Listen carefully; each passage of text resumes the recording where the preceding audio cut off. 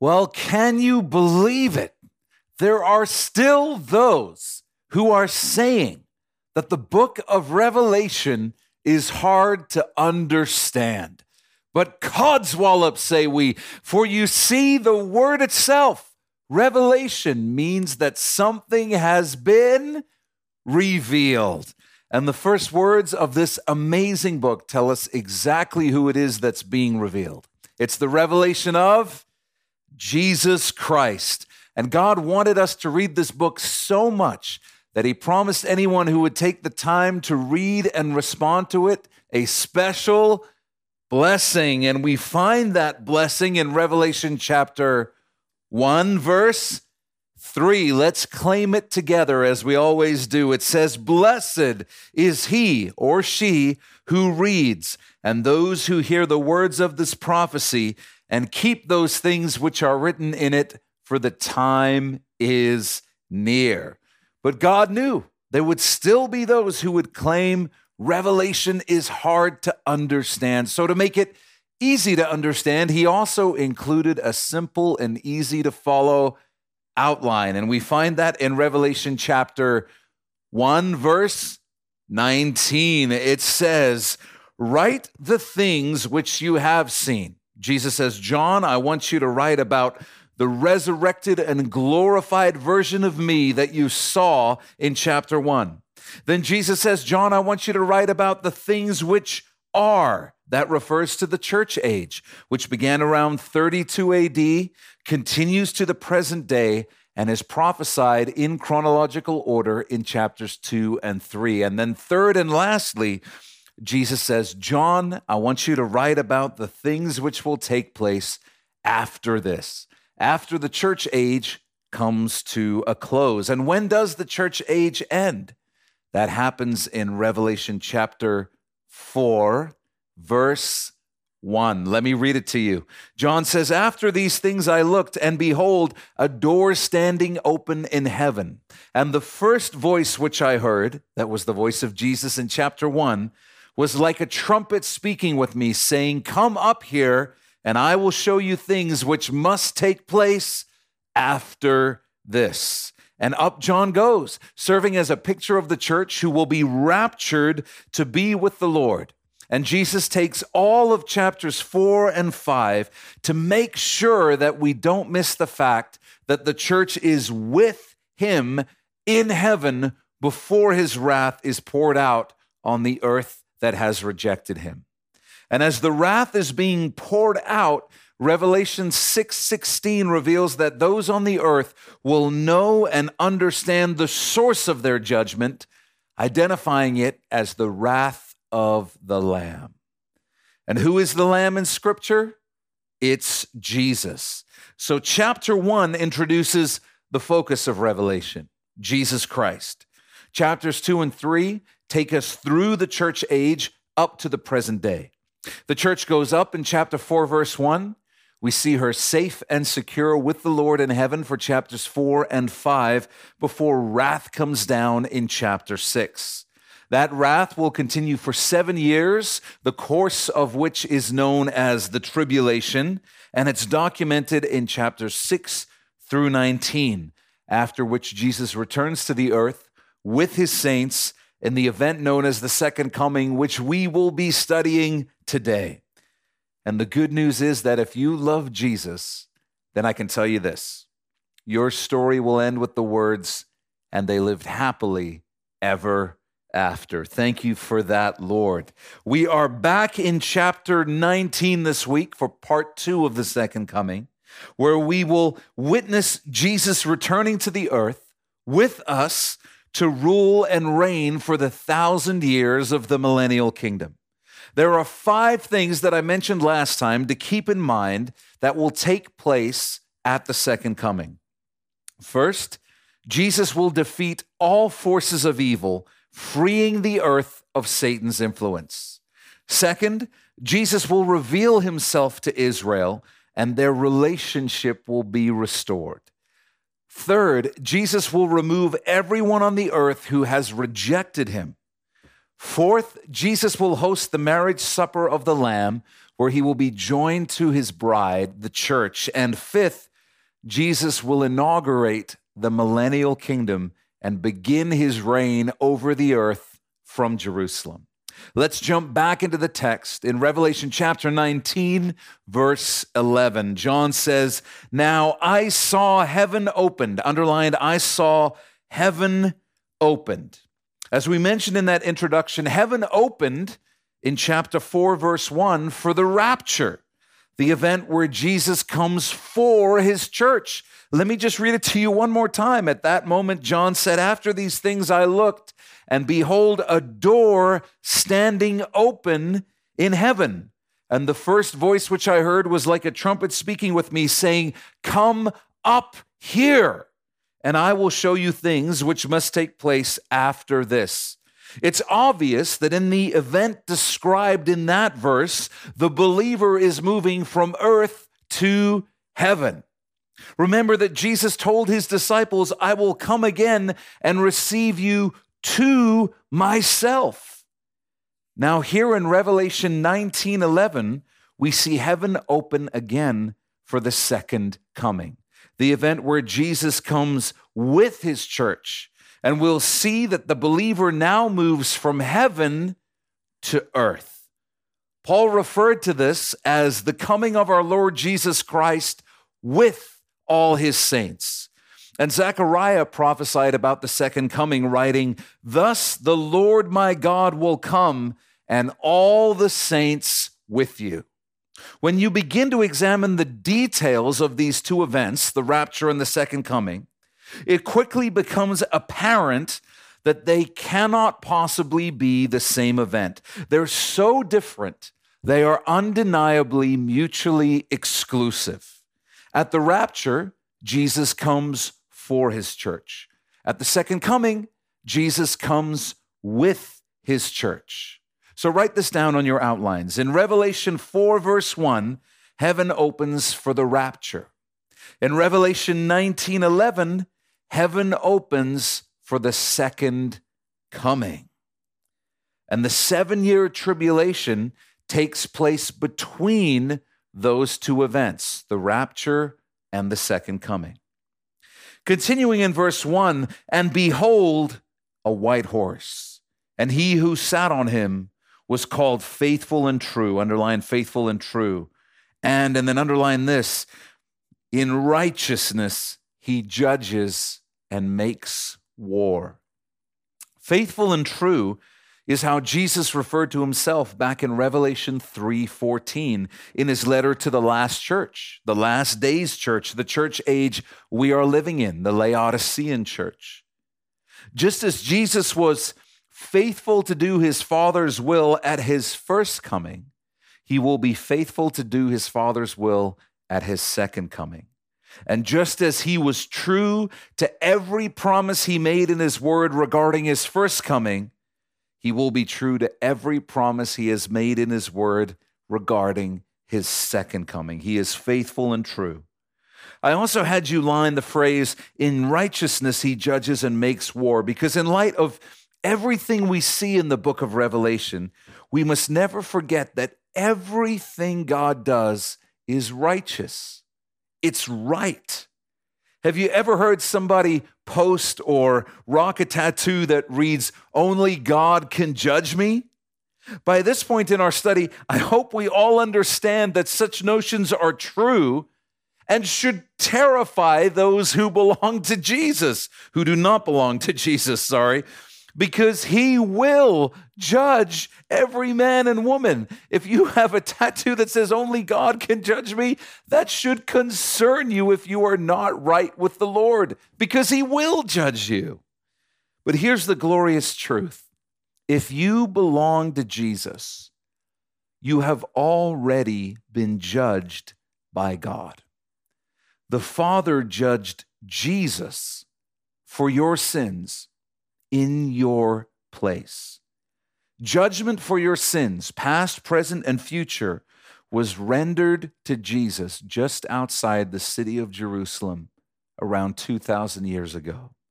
Can you say amen to that good news? Amen. That is good news. We've already been judged if we belong to Jesus.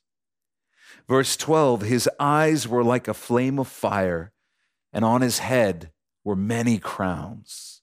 This description of Jesus' eyes is intended to convey the fact that he is coming to judge the earth. Fire speaks of judgment in the scriptures, and the reference to many crowns is intended to convey the absolute authority over everything and everyone that Jesus has. He has absolute authority over everything and everyone on the earth, and everyone and everything in the universe, everyone who's ever lived. It says he had a name written that no one knew except himself. In the Bible, one's name tends to speak of one's nature. And what is suggested here is that there is a side to Jesus that nobody knows except God.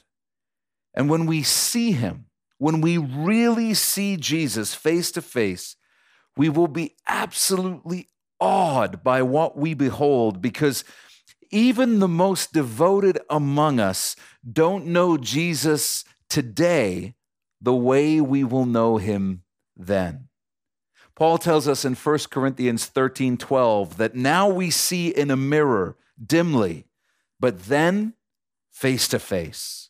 Now I know in part, but then I shall know just as I am also known. One day we will know Jesus the way he knows us, and we will spend eternity appreciating the infinite nuances and facets of his glory. Verse 13, he was clothed with a robe dipped in blood, and then underline this, and his name is called the Word of God. The second coming of Jesus is literal. Aspects of it, such as the sword coming out of his mouth, the rod of iron, which we'll read about in a moment, the winepress at Armageddon, are figurative. The robe of Jesus that is dipped in blood is figurative. And we know that because at this moment, Jesus has not yet engaged his enemies on the earth. It's pointing to what is about to unfold on the earth as Jesus returns as a conquering warrior. If you saw an image of a soldier holding a knife with blood sprayed on his clothes, you would immediately recognize that this is a warrior, not an ambassador coming to offer terms of peace. That's the idea here. It's imagery that is foreshadowing the fact that Jesus is returning to the earth as the Lion of Judah, not the Lamb of God. If you ever think we overstate or overemphasize the importance of the Word of God, the Bible, please notice verse 13. The Word of God is one of Jesus's names. It's who he is. His word is intimately and inseparably part of his identity. John, who just told us that Jesus' name is the Word of God, began his gospel with these words. In the beginning was the Word, and the Word was with God, and the Word was God. Then he goes on in verse 14 of that same chapter to write, the Word became flesh and dwelt among us, and we beheld his glory. The glory is of the only begotten of the Father, full of grace and truth. Jesus is his Word, and his Word is him. It's a mystical truth that Jesus and his Word are inseparably connected. And so when we interact with God's Word, we interact with God. That's why we approach the Bible so reverently. And it's why we take it so seriously. Would you write this down? The Word of God is part of Jesus's identity. The Word of God is part of Jesus's identity. Verse 14, and the armies in heaven, clothed in fine linen, white and clean, followed him on white horses. In heaven, who is clothed in fine linen, white and clean? The saints, you and me. We saw that in our previous study in verses 7 and 8 of Revelation 19. Revelation 7 verse 9 told us that white robes will also be given to tribulation saints, those who turn to Jesus after the rapture in the tribulation. This army will also certainly include the old covenant saints who will have just received their resurrected bodies, and the angels who are prophesied to be with Christ at his return. So to summarize, the armies in heaven will include the church, tribulation saints, old covenant saints, and the angels. Jesus' return is going to be spectacular. And keep in mind, Jesus doesn't need any backup. Armageddon isn't going to be a war. It's going to be an appointment, and a very short appointment at that. We won't be there to fight. Jesus will take care of everything, as he always has and does. We will be there as his hype posse. I don't know how else to say it. We'll be waving towels, high-fiving each other, singing and shaking each other by the shoulders as we yell in each other's faces, "Did you see that?" That's our role in the return of Jesus. And I, for one, cannot wait to do my part in that. Verse 15, now out of his mouth, the mouth of Jesus, goes a sharp sword that with it he should strike the nations. As I mentioned a minute ago, I don't think we should take this literally because the Bible uses a sharp sword as an idiom for the word of God in places like Hebrews 4:12. And verse 13 of this same chapter just highlighted the fact that one of Jesus' names is the Word of God. All Jesus has to do is speak his will, and reality bends to fulfill it. The words of Jesus created mankind, and the words of Jesus will ultimately destroy those on the earth who reject him. Jesus speaks judgment, and his enemies are judged. Jesus speaks destruction, and his enemies are destroyed. That's the idea here. It goes on and it says, and he himself will rule them, the nations, with a rod of iron. Now, this is also figurative. It means that Jesus will be in absolute control of the earth when he rules from the throne of David in Jerusalem. His enemies will not rise and overthrow him. He will have the power to enforce righteousness on the earth. When somebody does something evil, it will be immediately identified and righteously judged. I want to point out real quickly that according to verse 15, the time when Jesus rules the nations comes after his return to the earth. So to anyone who would say, we're in the millennium right now, I would humbly ask, did I miss something? Because I can't remember the second coming having taken place yet. The first part of verse 15 reveals that the them in question are the nations. Now, why is that important? Well, if there is no millennium, no 1,000-year reign, as some claim, then when does Jesus rule the nations with a rod of iron? I pray that none of you believe we're in the millennial kingdom right now. Because if this is the millennium, then I don't know about you, but I'm deeply disappointed because I have much higher expectations. When the Jesus I read about in the scriptures rules the nations, it seems obvious to me that it will be the most glorious season of history the world will ever see.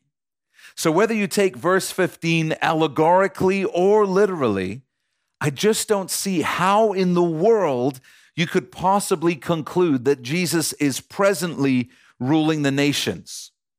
Because if he is, it's going horribly. Ergo, he is not.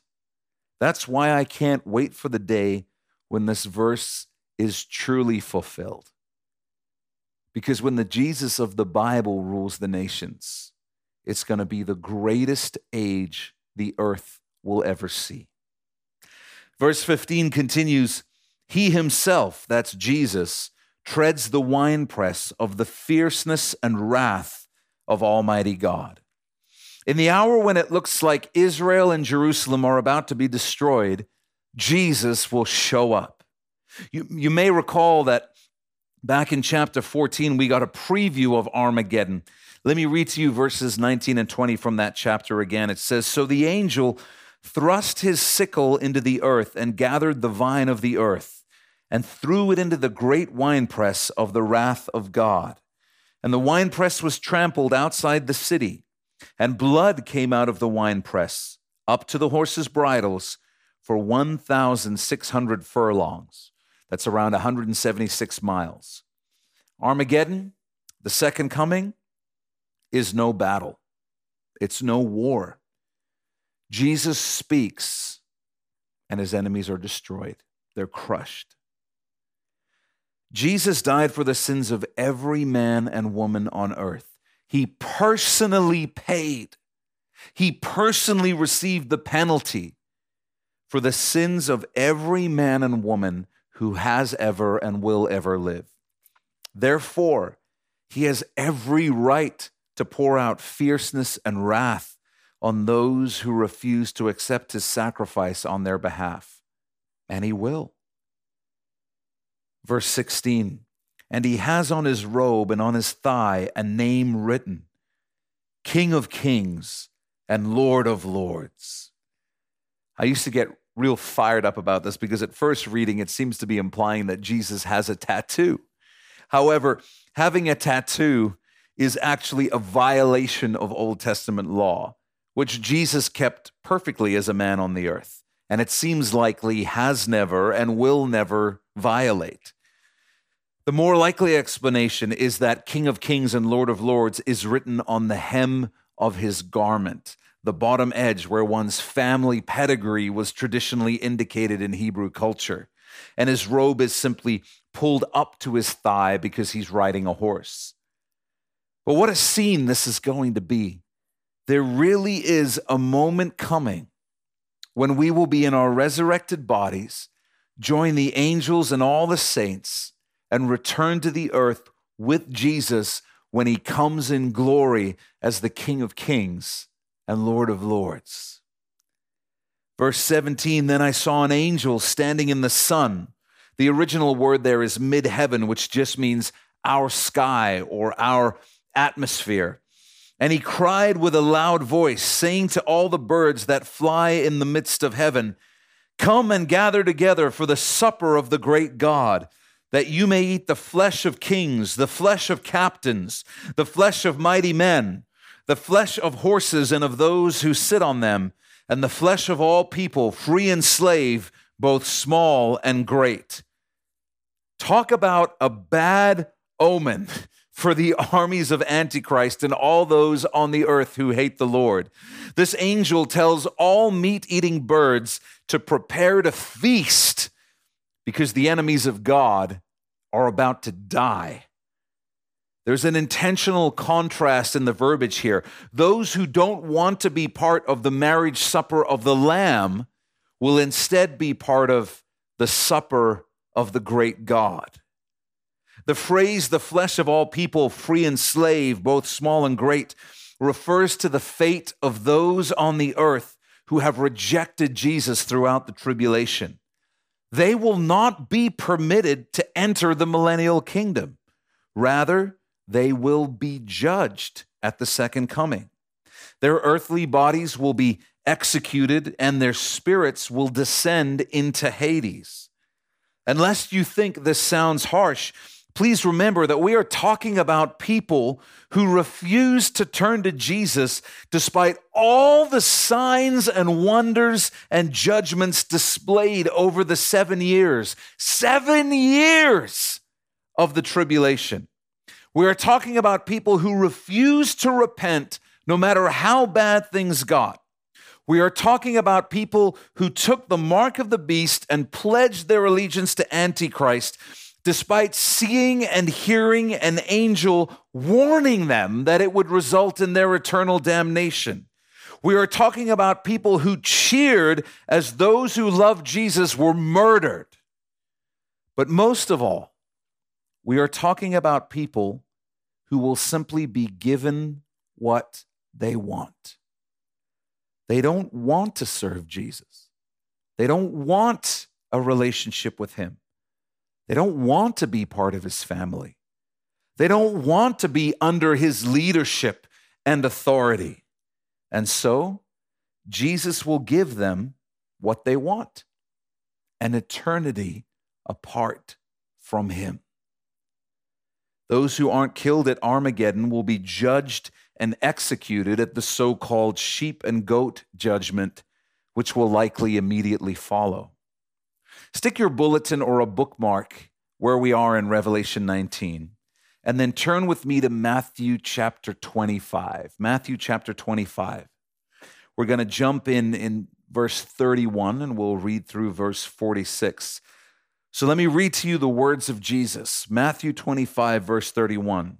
He says, "When the Son of Man comes in his glory, and all the holy angels with him, then he will sit on the throne of his glory in Jerusalem. All the nations will be gathered before him, and he will separate them one from another, as a shepherd divides his sheep from the goats. And he will set the sheep on his right hand, but the goats on his left. So at the second coming, after Armageddon, everyone alive on the earth will be gathered before Jesus, and he will separate those who belong to him from those who do not. He says, then the king, Jesus, will say to those on his right hand, the sheep, 'Come, you blessed of my Father, inherit,'" and then underline this phrase, "the kingdom prepared for you from the foundation of the world." Inherit the kingdom prepared for you from the foundation of the world. This is another one of those little clues about our future destiny that we miss because what it's saying is so incredible. It doesn't even enter our minds to consider. It seems scandalous. It sounds blasphemous. But Jesus himself referred to his kingdom as being prepared for us from the foundation of the world.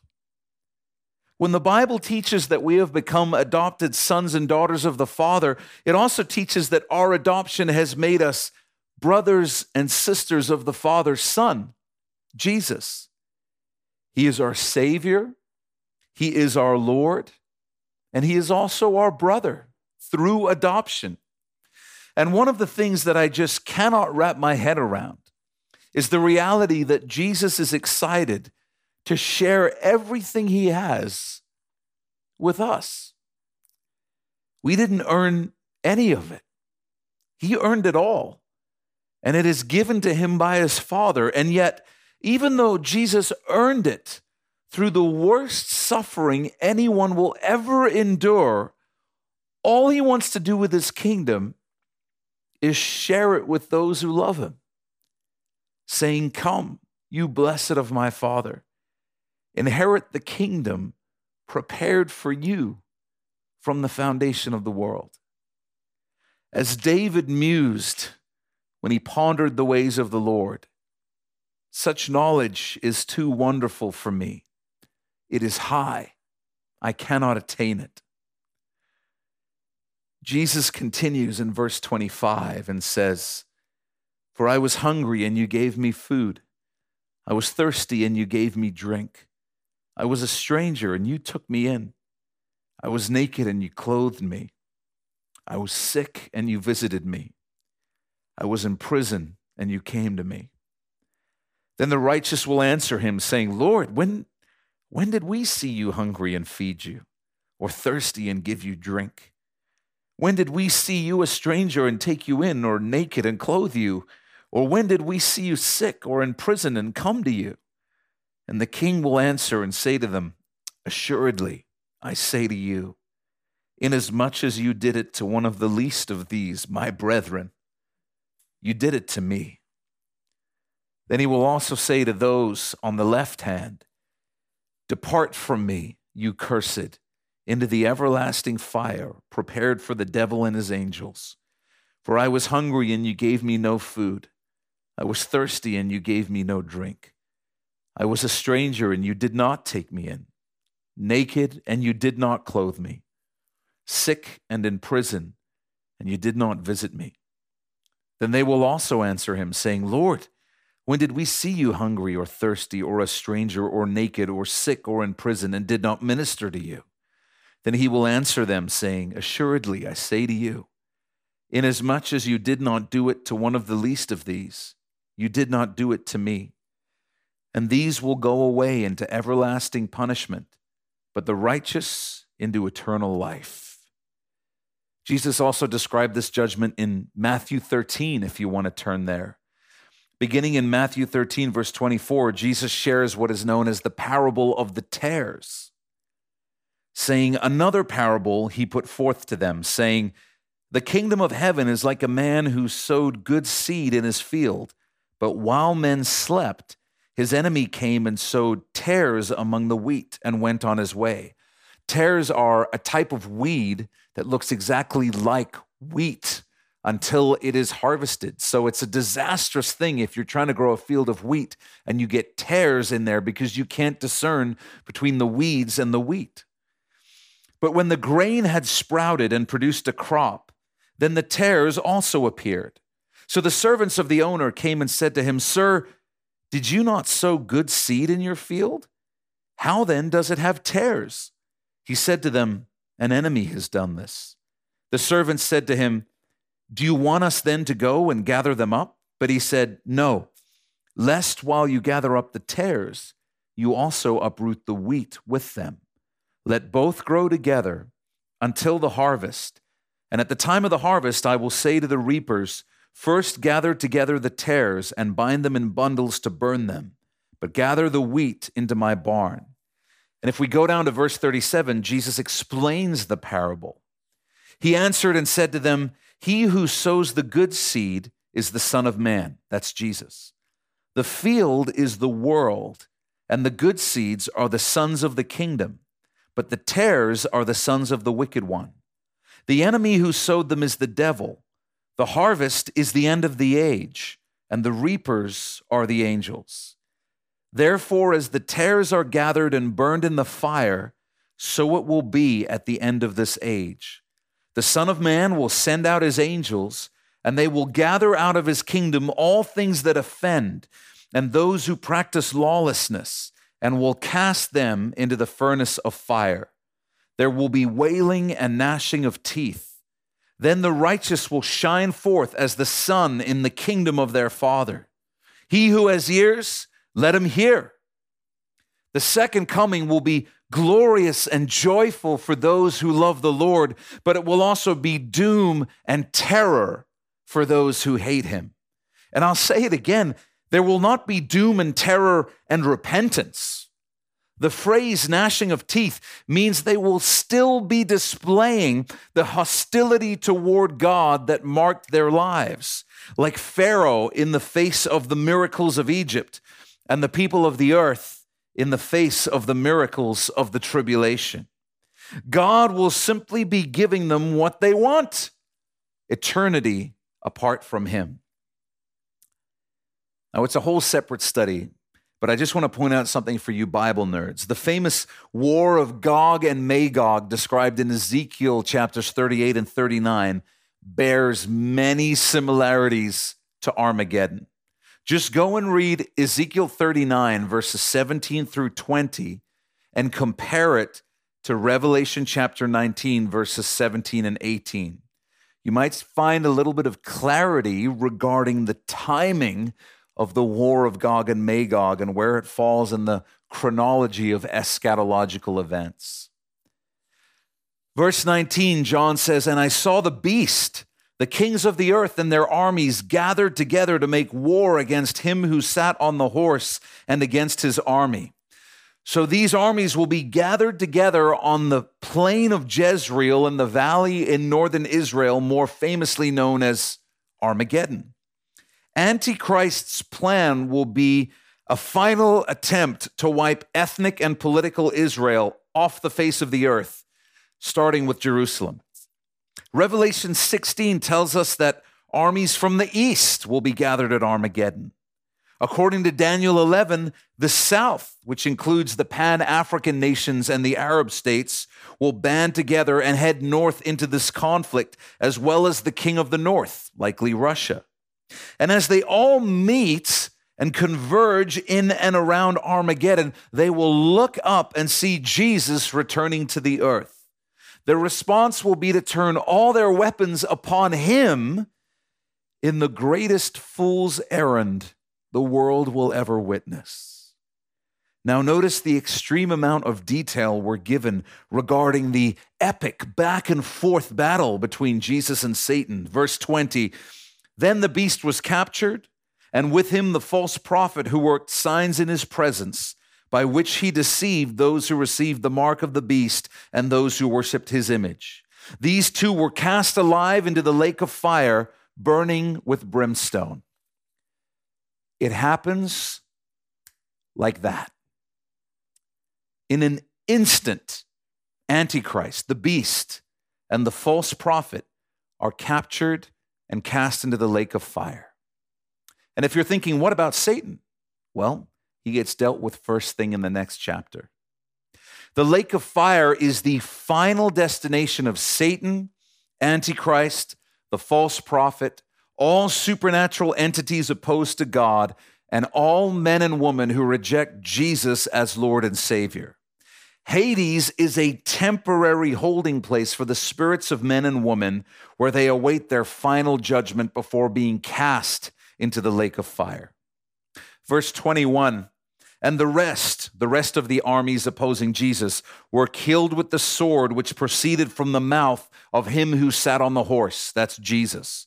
And all the birds were filled with their flesh. The voice that calmed the storm, cast out demons, healed the sick, raised the dead, and created the universe will speak a word, and Antichrist and the false prophet will be cast into the lake of fire. He will speak a word, and physical life will flee from their armies. He will speak a word, and all those who have hated him will lose their earthly lives and descend into Hades. Jesus' victory will be effortless and instantaneous. The prophet Zechariah describes God's wrath against the armies of Armageddon. This is a little graphic. This shall be the plague with which the Lord will strike all the people who fought against Jerusalem. Their flesh shall dissolve while they stand on their feet. Their eyes shall dissolve in their sockets, and their tongues shall dissolve in their mouths. It shall come to pass in that day that a great panic from the Lord will be among them. Everyone will seize the hand of his neighbor and raise his hand against his neighbor's hand. Their bodies will rapidly decay where they stand, or they will be killed by their fellow soldiers who will be seized by absolute panic. As I mentioned in the introduction, two of the things that Jesus will do at the second coming are defeat all forces of evil, freeing the earth of Satan's influence, that'll take place at Armageddon, and remove everyone on the earth who has rejected him. That will be the sheep and goats judgment. Those who hate Jesus will not want to live under his rule in the millennium. So he will honor their desire and remove them from the earth. I want to share some more verses with you that speak about these future events. In 2 Thessalonians chapter 1, verses 7 through 10, Paul writes, the Lord Jesus is revealed from heaven with his mighty angels in flaming fire, taking vengeance on those who do not know God and on those who do not obey the gospel of our Lord Jesus Christ. These shall be punished with everlasting destruction from the presence of the Lord and from the glory of his power, when he comes in that day to be glorified in his saints and to be admired among all those who believe. Jude tells us that Enoch, the first man to be raptured, was a prophet, writing, now Enoch, the seventh from Adam, prophesied about these men, apostates, also saying, Behold, the Lord comes with 10,000s of his saints to execute judgment on all, to convict all who are ungodly among them of all their ungodly deeds which they have committed in an ungodly way, and of all the harsh things which ungodly sinners have spoken against him. Jesus also talked about these events in Matthew 24, saying, As the lightning comes from the east and flashes to the west, so also will the coming of the Son of Man be. The idea is that when Jesus returns, everyone on earth will see it because it will light up the entire sky. The whole atmosphere will be full of the glory of God and his saints and his angels returning with him.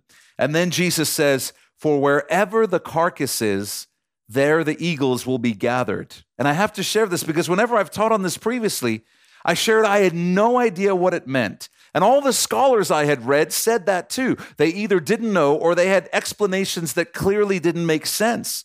But after more than 15 years, I believe that Jesus has revealed the answer to me this week. And it is annoyingly obvious, as I'm sure some of you have just figured out. It's simply an allusion to Revelation 19, verses 17 and 18, where the angel calls the meat-eating birds to feast on the dead bodies of God's enemies. It's eagles gathering around dead bodies at the second coming. That's the illusion. Mystery solved. Jesus continues in Matthew 24 and says, Immediately after the tribulation of those days, the sun will be darkened and the moon will not give its light. The stars will fall from heaven and the powers of the heavens will be shaken. Then the sign of the Son of Man will appear in heaven, and then all the tribes of the earth will mourn, and they will see the Son of Man coming on the clouds of heaven with power and great glory. And he will send his angels with a great sound of a trumpet, and they will gather together his elect from the four winds, from one end of heaven to the other. The elect on heaven and on the earth. Those who have turned to Jesus in the tribulation, along with all of those who are in heaven, will be gathered and invited to the marriage supper of the Lamb. The church will be there as the bride of Christ.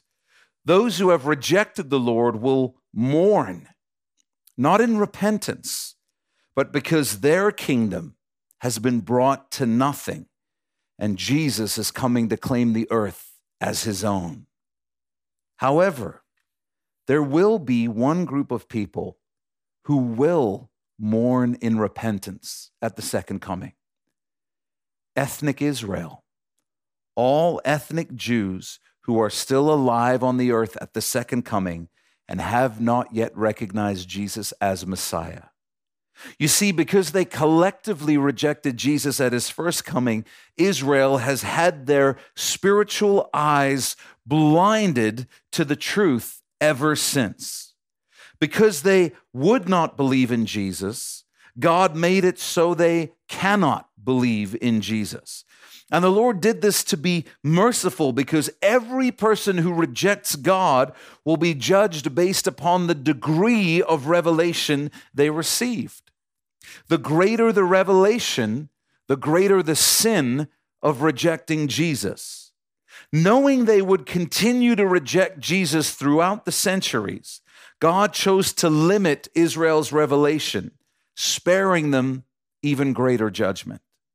When he was on the earth, Jesus wept over Israel's hard hearts, crying out in Luke 13, "O Jerusalem, Jerusalem, the one who kills the prophets and stones those who are sent to her. How often I wanted to gather your children together as a hen gathers her brood under her wings, but you were not willing. See, your house is left to you desolate. And assuredly I say to you," now get this, "you shall not see me until the time comes when you say, 'Blessed is he who comes in the name of the Lord.'" Paul writes about this reality in Romans 11:25, saying, "Blindness in part has happened to Israel until the fullness of the Gentiles has come in." At the second coming, that moment arrives, and the blindness that is currently on Israel is lifted. In the very next verse, Paul tells us that the destiny of Israel is that all Israel will be saved. Zechariah 12:10 tells us that when they see Jesus at the second coming, Israel will instantly be made able to recognize him as the Messiah they've been waiting for. Zechariah prophesies, "And I will pour on the house of David and on the inhabitants of Jerusalem the spirit of grace and supplication. Then they will look on me whom they pierced.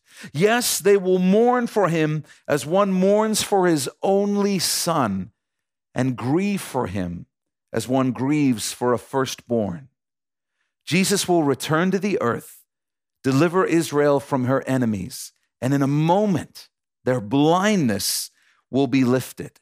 They will recognize Jesus as their Messiah, and they will grieve in collective repentance over their 2,000 years of rejecting him and their involvement in his death. And Jesus will forgive them, just as Jesus has forgiven us. Their relationship will be restored, and they will enter the millennial kingdom as part of the family of God.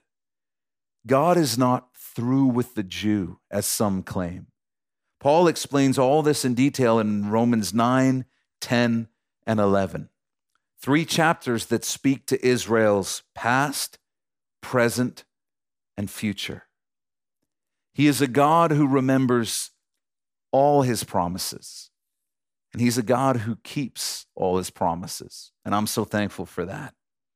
I didn't have room on the outline, but for those who want to dig into the Lord's plan and heart for Israel a little bit more, you can check out Isaiah chapter 25 and Isaiah chapter 54, verses 5 through 17. Isaiah 25 and Isaiah 54, 5 through 17. Both passages prophesy regarding the Lord's plans for Israel at the second coming and in the millennium. Well, as I said in the intro, at the second coming, Jesus will defeat all forces of evil, freeing the earth of Satan's influence. He will reveal himself to Israel, and their relationship will be restored. He will remove everyone on the earth who has rejected him.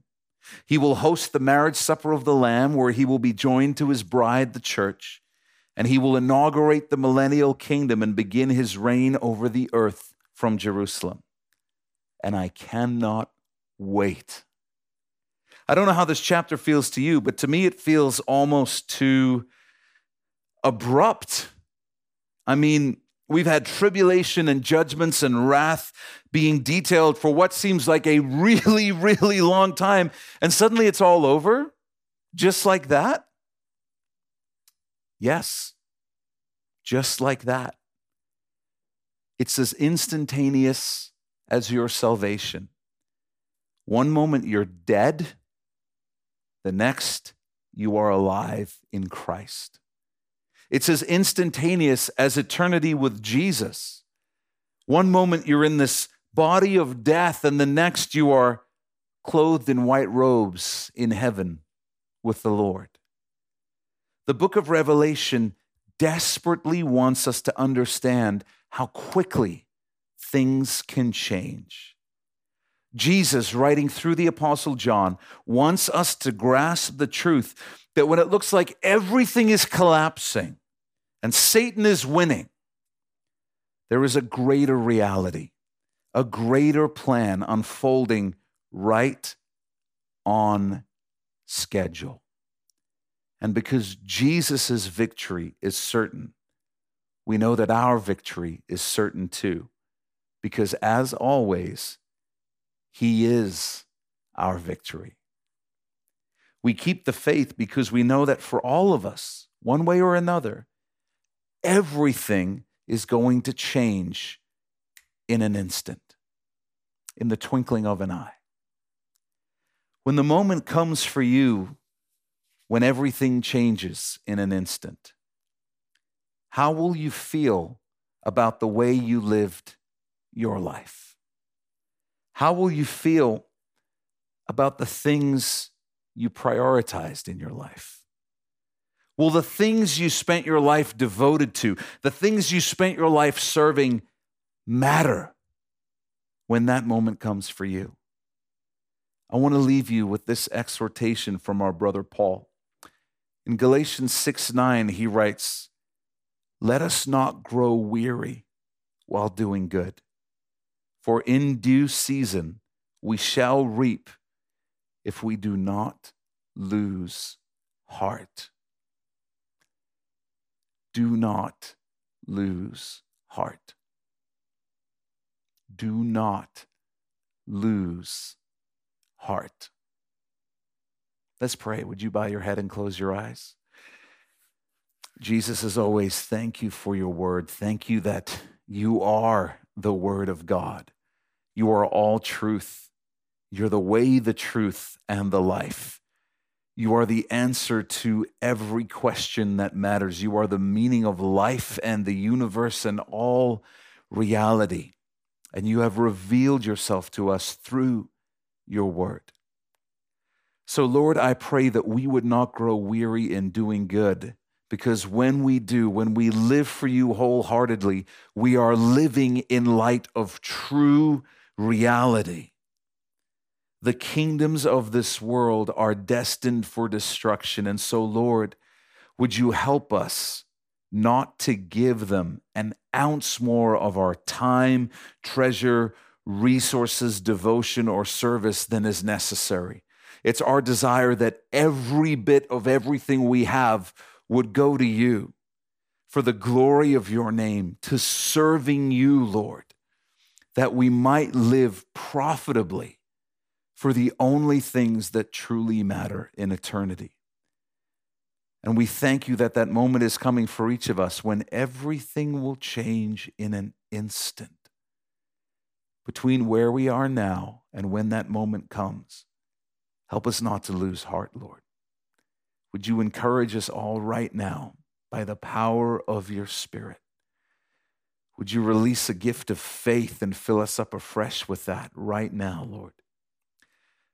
Would you give us ears to hear, eyes to see, to live for you with everything we have, because you deserve nothing less. You are a good God who is nothing but good and nothing but faithful. And we love you for it.